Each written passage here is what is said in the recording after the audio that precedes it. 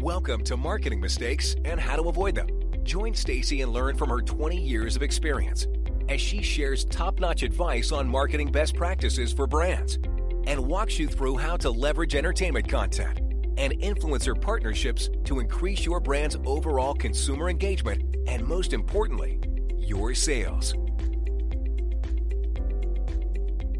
Welcome to another episode of Marketing Mistakes and How to Avoid Them. I'm Stacy Jones, and today I'm going to finish my story about the cyber fraud that happened to my agency so that you as a business owner can hopefully keep the same from happening to you. In my last two podcasts, I laid out the background to what happened. And if you haven't listened yet, make sure you go back and do so, as you need to see the big picture.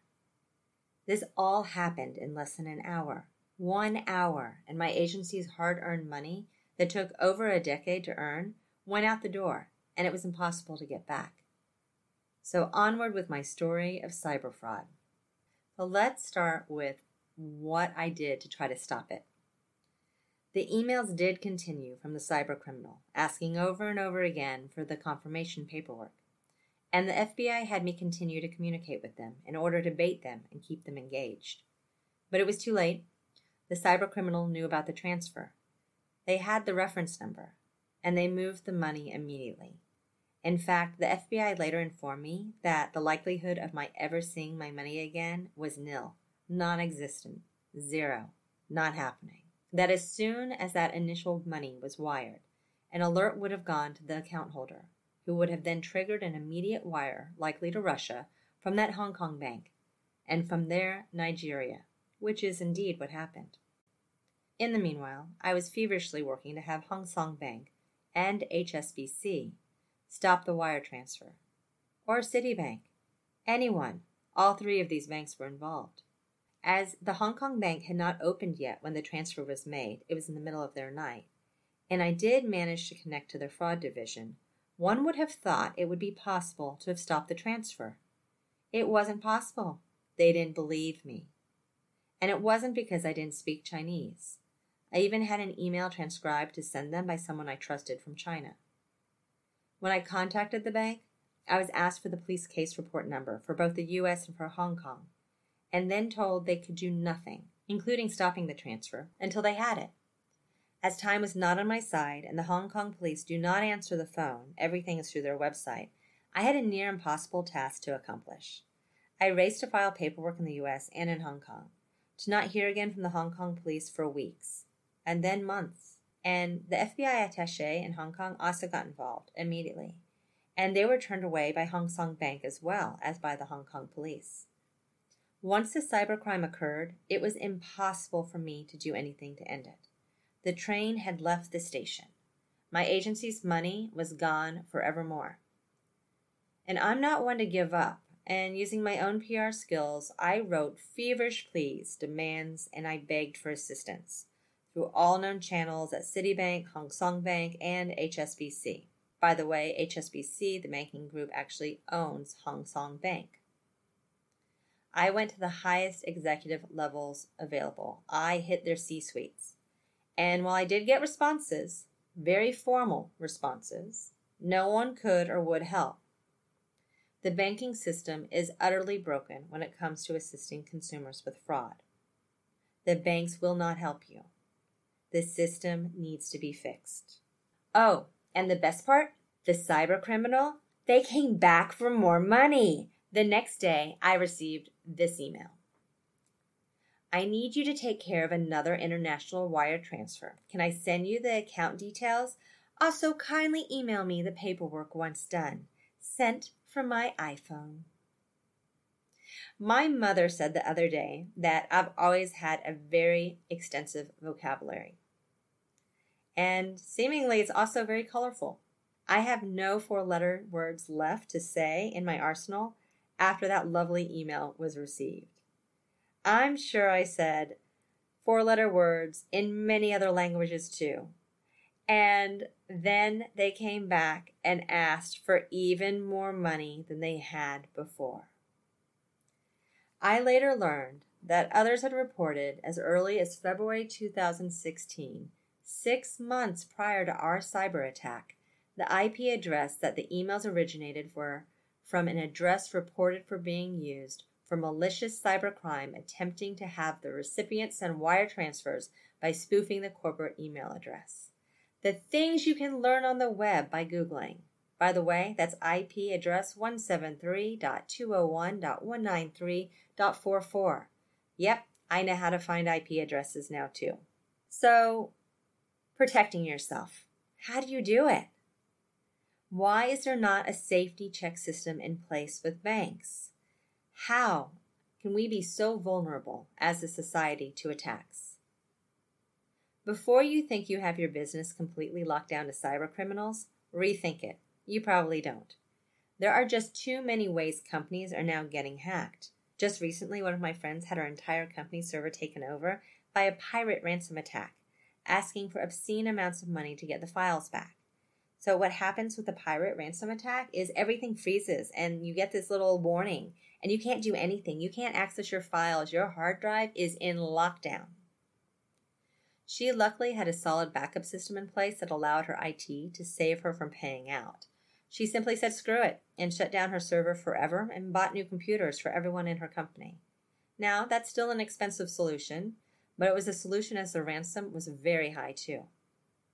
And there are some very expensive cybercrime insurance plans that you can purchase for your business, something my own insurance broker had no knowledge of before our attack.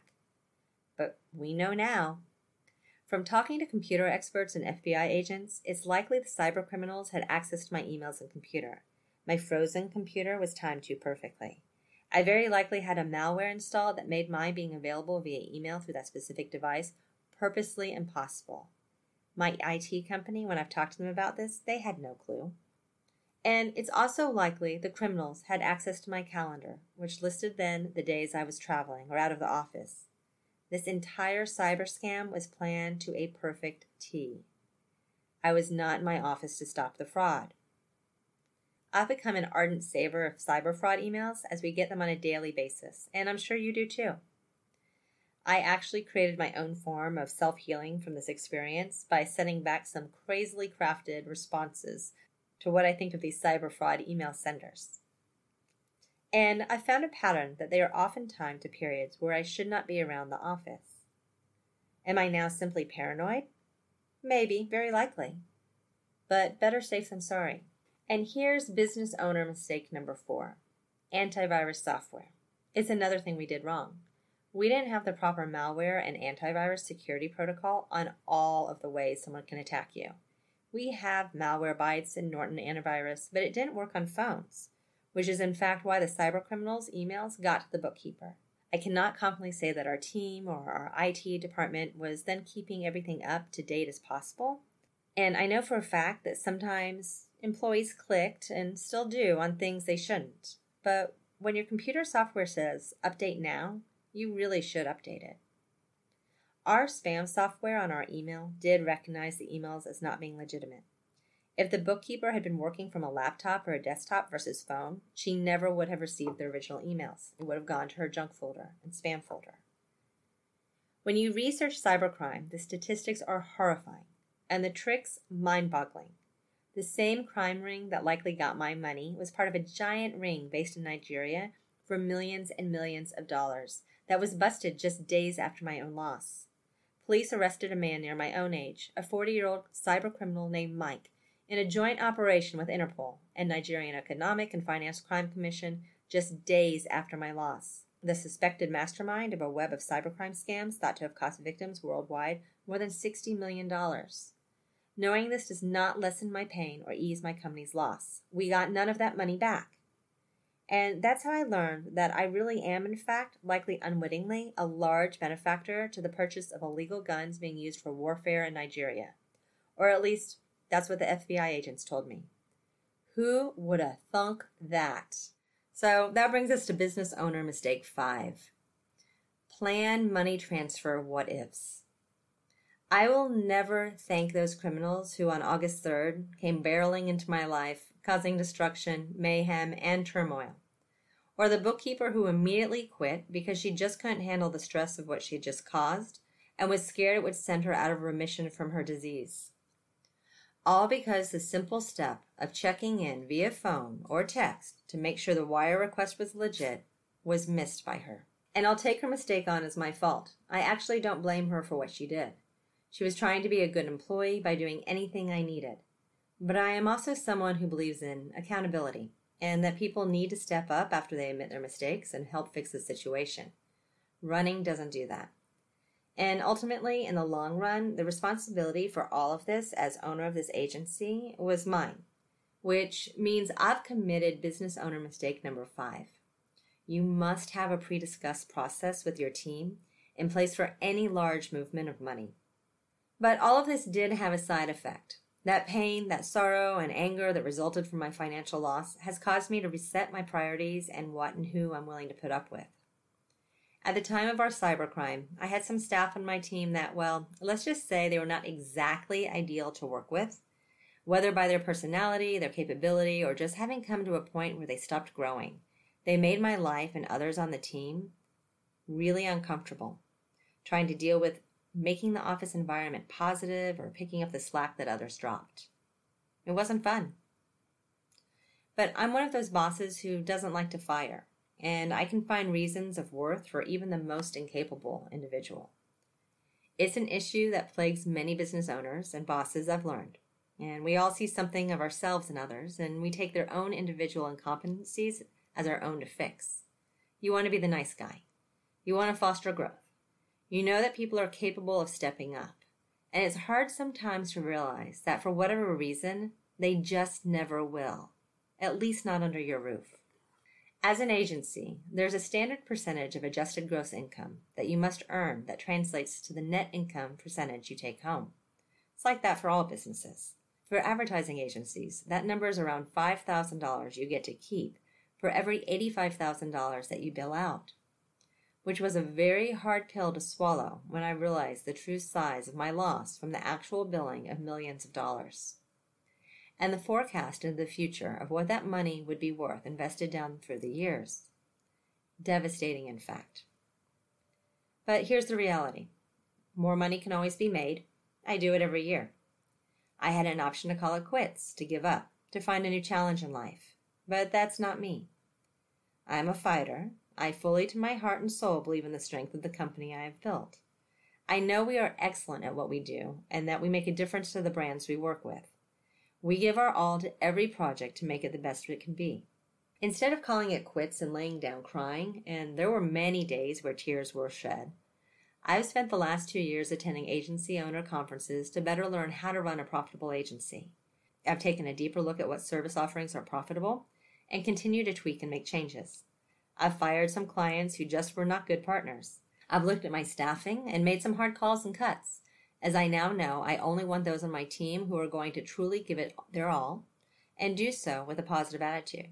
I've looked at my staffing and made some hard calls and cuts, as I now know I only want those on my team who are going to truly give it their all and do so with a positive attitude. And I have right now the best team in place that I have ever had. I've doubled down on my business. The stakes are high, and they always are for entrepreneurs. Failure can be just around the corner, the risks sometimes surprising. After all, I certainly never thought of cybercrime taking me down to my knees. But the rewards and pride of still being in business despite the odds of my making it are worth it all. I counsel all those that work for me as well as advise others that they should stay in their jobs as long as they are learning, as long as they are growing. And boy, I am getting to grow and learn in ways I never have before. My mission now? To continue to grow my agency and create stellar consumer engagement campaigns through entertainment content and influencers. I love it, and my agency rocks at it. In fact, feel free to give us a call. We have quite a bit of lost money we still need to make back, although we are definitely back in the black. To have an agency positioned on both the individual growth of employees and the company overall. I found that I get great satisfaction from tapping into the nurturing side of myself and that my business flourishes when I do so. And to help ensure that no other business owner loses their hard-earned money to cyber criminals, because no one deserves that level of pain and loss after working so hard to obtain it. And every day, I take a moment to relish the fact that I'm not, in fact, broken. I've survived the setback. I've grown from it. My sheer will has ensured my business is now thriving. This cybercrime had me emotionally and financially hit rock bottom, and I've changed how I look at both myself, my business, and my team members. While my overall expectations have risen, my understanding of each of them as people trying to actually do a good job is better being recognized by me. I look at time differently and actively seek time and solitude to think and just be. After losing 10 years of savings, you must question the value of what you spend time doing to make sure activities are worthwhile on their own and not just for the money. I'm more forgiving of myself, and I've also learned that I will no longer put up with crap. I work too hard, and life is just too short. And how did my team celebrate our 10th anniversary? I took a play out of the Super Bowl. We went to Disneyland. We've won, even though every day may bring a new challenge of the most unexpected kind. They always do, but we will be there ready to continue fighting on. Our podcasts always talk about how you can do entertainment marketing better, and this podcast is obviously just a little different. It's a little more personal, and it's about doing your whole business better, knowing what to keep your eyes out for, how to safeguard yourself, and also trying to make a little room and time to be able to be in the moment and cognizant of what's happening around you. As a business owner, if you have questions about what I've experienced and since learned about cybercrime, I'm more than happy to share. I really am. Just send me an email, stacy@hollywoodbranded.com, and we can chat. And as I mentioned before, if you do know a brand or agency that could use a little help with building their own brand through content or celebrity and influencer partnerships and product placement, keep us in mind and send them our way. We could still use the love. And stop by hollywoodbranded.com for more tips. You'll also find our library, which has infographics, white papers, ebooks, and videos, or our blog, blog.hollywoodbranded.com, which has hundreds of helpful hints on how to make brand influencer and entertainment content partnerships a success from the get-go. That's it for this episode. It's the last of that trio of podcast conversations about cybercrime. I hope it was helpful, and please let me know if you have any feedback. I'll see you next week. And as always, if you need a little or a lot of help, my agency, Hollywood Branded, is here to lend a hand. If you would leave a review or any questions I can address in the future, I'd really appreciate it, as your feedback helps me know my advice is valuable and interesting to you. Are you ready to make the magic of product placement, celebrity event activations, or influencer partnerships help your sales? Visit hollywoodbranded.com to gain access to free content to learn which key tactics best fit your brand. You'll find surveys, webinars, daily blogs, ebooks, and guides, all created to make sure you have access to the best possible marketing practices. Let's make that entertainment marketing magic happen for you.